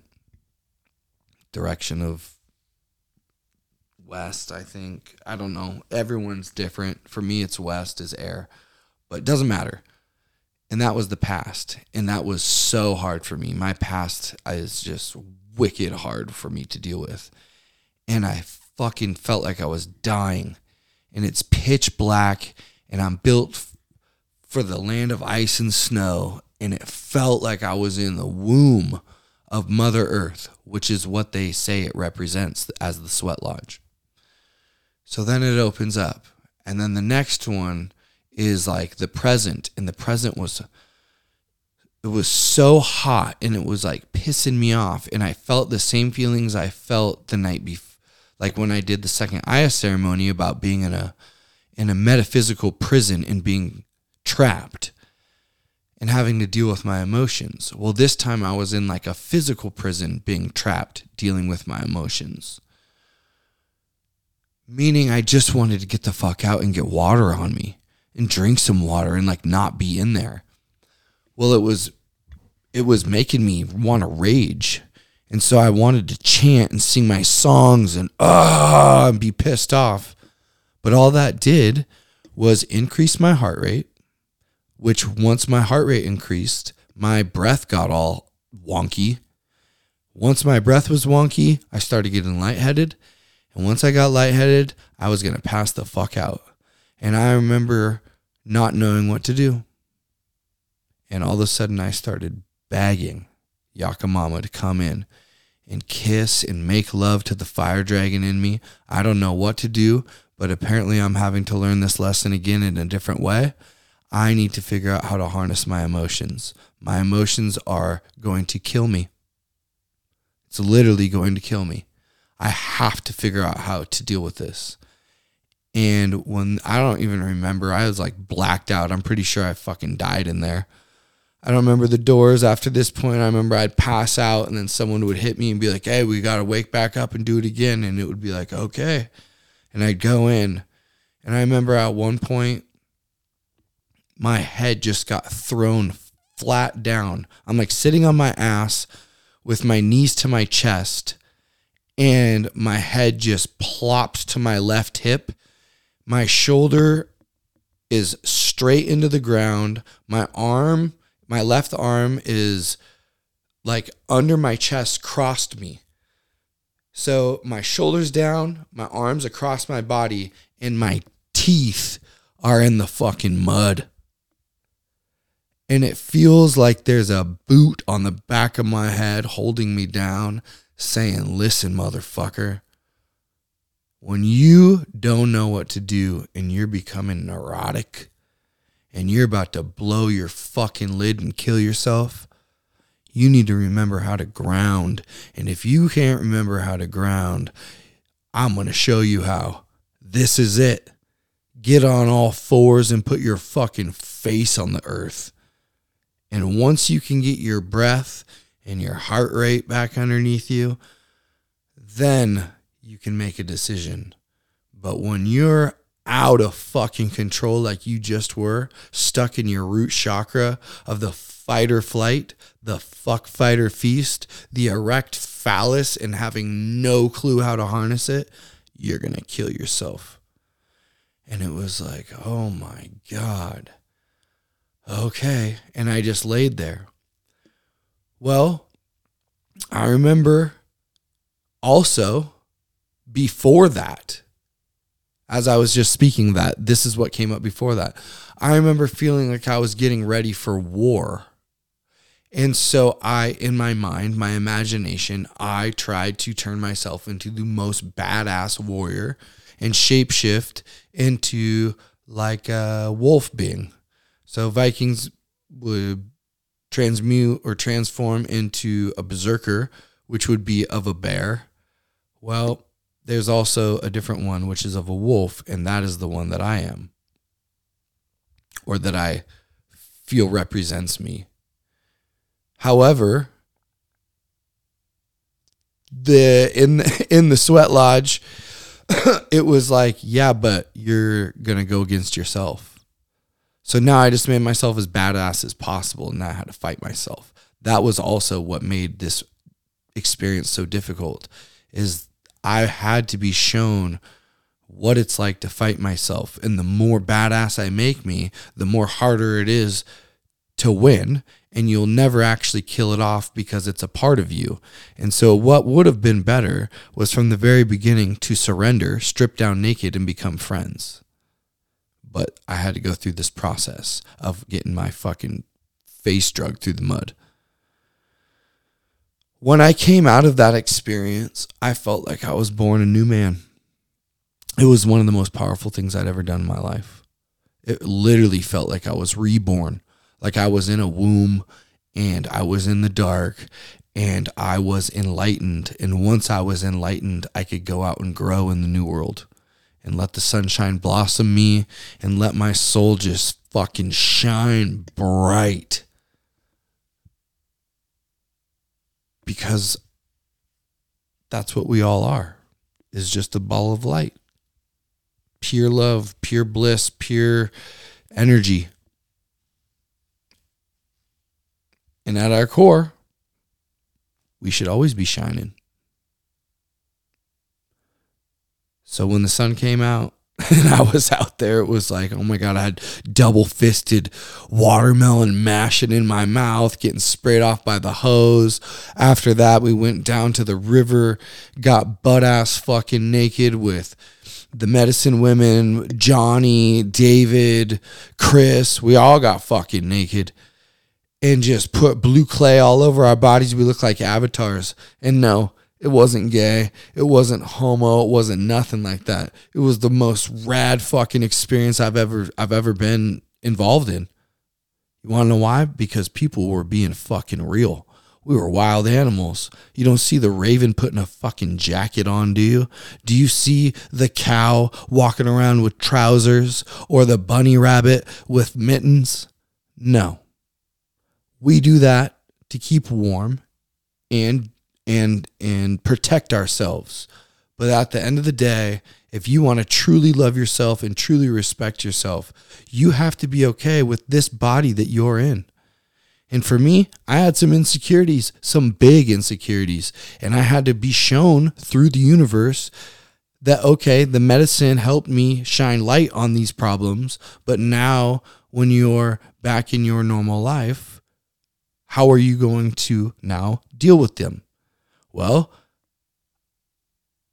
one of them is, if you want to be your true self, then you got to be able to be naked in front of anybody. I understand that's very difficult. It's very difficult for me too.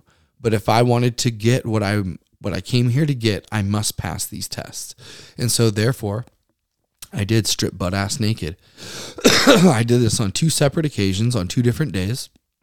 And one of the days, I was like shy and kind of went up around the corner. And then I sat down, and then Spirit was like, no, you're bitching out. You're bitching out. You're fearful. You're not facing your fears. Turn around and face everybody and close your eyes and look up at the sun and spread your arms out and let it be. And I did. And so it is. And I sat down in a little pool, naked, and my buddy comes up around the corner, and he's got this fucking rock, this fossil, showing me vertebrae of some Yacumama dragon. He's like, bro, check this out. Doesn't even bat an eye that I'm butt-ass naked. My cock and balls is sitting there right in his face, because it doesn't matter. It's not about that. Your dog's cock and balls is in your face all day long, too. Do you sit there and feel weird about it? No. It was a wild, magical experience, even the women. And no, it wasn't about sex. It was brothers and sisters. We fucking rubbed clay all over each other. I had people rubbing clay on my back. I'm rubbing clay on people's back. There's love, there's kisses, there's cries. And most people would hear this and think, wow, what a bunch of tree-hugging, faggot, commune, hippie motherfuckers. Well, if that's what you think, then so be it. You can think whatever you want. But I know what I experienced, and the people there know what they experienced. And it's something of this world that has been suppressed, that we are scared of because of vulnerability. But when you build a tribe of the right human beings, you will see that the way we're supposed to be, pure nature, pure innocence, pure bliss, pure love, pure power, pure unity, while being simultaneously each uniquely individual of one another. This earth will work in ways you could never imagine. It's like connecting into the coolest thing there ever could be. And that became clear that day. And once again, Veda, Ishelle, David, Emma, Nicole, all of Janine, Johnny, Mom, Michael, Marco, Tim, Tyrone, Sheena, all you guys, Ilya, Kyle, David, Hayes, or Hay. I probably fucked it up. Sorry, buddy. I want you to know that I think about you guys every day. All of you. All of you. I miss you. I hope you're all doing well. I'll send you love. I'll send you power. Keep on keeping on, guys. Fucking crush it. Show the world. Show them your magic. So then after that, we wrapped up. We said love. We said goodbye. We did all these things, you know. We became family. Spiritual family. Soul family. Deep, deep connections that I truly believe a lot of people, they don't even know what that is. But I hope that through my message and through the other people's message and through my experience, that it might plant a seed for a tree to grow that allows you to blossom and find your soul purpose and what the reason you came here on earth to do. Because I promise you, there's more to what's going on than what you believe. And if you believe that you have power and you have the ability to create the best life you could ever imagine,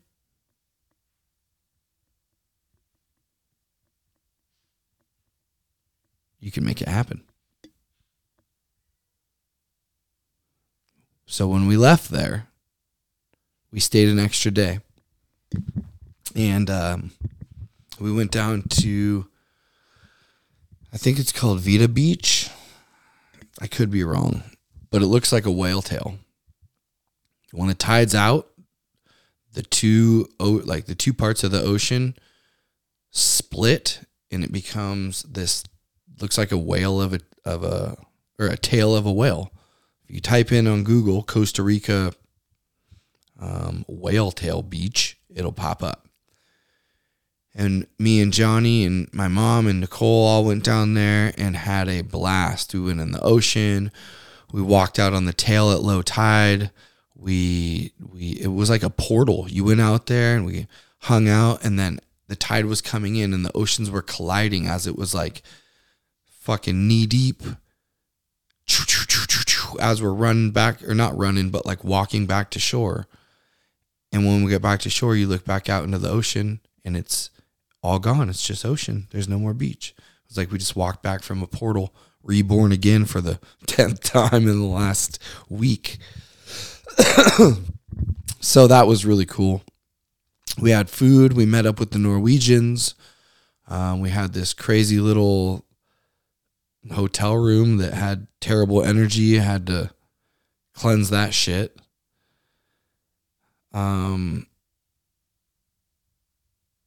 It was just a magical time and life-changing. And I know every person who was involved had a life-changing experience. I plan on going to the retreat every year that I can. I'm already trying to figure out how I'm going to make it there in January. Remember, this is We the Medicine Foundation with David and Janine Price. You can find them online. I'll put their links below. They have Instagram. I'll link it all in there if you're curious. They're wonderful, amazing human beings. If you have any questions at all, make sure to contact them. They love to talk and help. So don't feel that you're a burden. Don't feel that you're, not worthy of their time or anything like that. If you feel inclined at all about any of this, if it resonates with you, make sure you get a hold of them. That was my experience in Costa Rica. It was everything and more I could have imagined. It was something that is indescribable in words. It feels like a fairy tale. Now that it's been this many days since I've been home, my brain wants to pretend like I made a bunch of shit up and what I experienced wasn't real, and did that really happen? And that's just our mind trying to grasp shit that's not of the human. I know what I experienced, and I'm forever grateful for it because I can't wait for the future. I plan on continuing helping as many people as possible. I plan on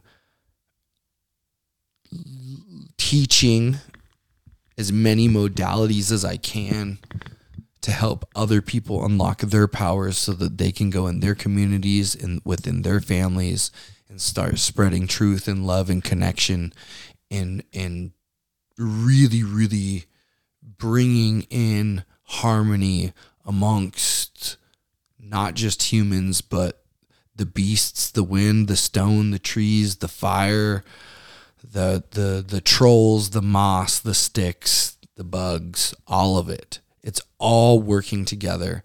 And when you talk to it and you make intentions and you ask to be part of it, it will absolutely help you. That's all it wants to do. But nature will never impose on your free will. You always get free will. If you want to listen to the universal sound and be able to dissect and interpret the universal language, you must be still. You must listen, and listen very carefully, for the universal energy is subtle. It is not harsh. It is not direct. It is not dense like this 3D world. It comes in different forms. It comes in the forms of a feeling. It comes in the form of a smell. It comes in the form of a thought. It comes in the form of a knowing. It comes in the form of a vision. It comes in the form of the universe. Listen to it. Listen to what your soul says. What does it speak to you? Do you feel happy? Do you want more? Are you wounded? Are you lost? Do you want wisdom? Are you looking to learn new tools? Do you want to figure out what elements are? Do you want to figure out what spirituality is? Do you want to figure out your soul purpose? Do you want to find clarity? Think about it. If you have these questions, that's what I'm here for. And I know that if you have the bravery and courage to actually reach out to me, that you will be able to make a noticeable difference in a very short time, which will absolutely cannonball the direction of your life in the direction of happiness, joy, pleasure, fun, excitement, enthusiasm, and thrivingness, if that's a word. So, that's been a long podcast. I hope you liked the story. I hope you enjoyed the experience. Please share the show with anybody that you think could benefit from it. If you have any questions, feel free to contact me, compassionatevikingpodcast@gmail.com. I love talking to you. I love helping. And if you want to work with me about any of the modalities that I talked about, make sure to get a hold of me via Instagram or email, whatever you feel is easier for you. I'll see you guys next week. Later.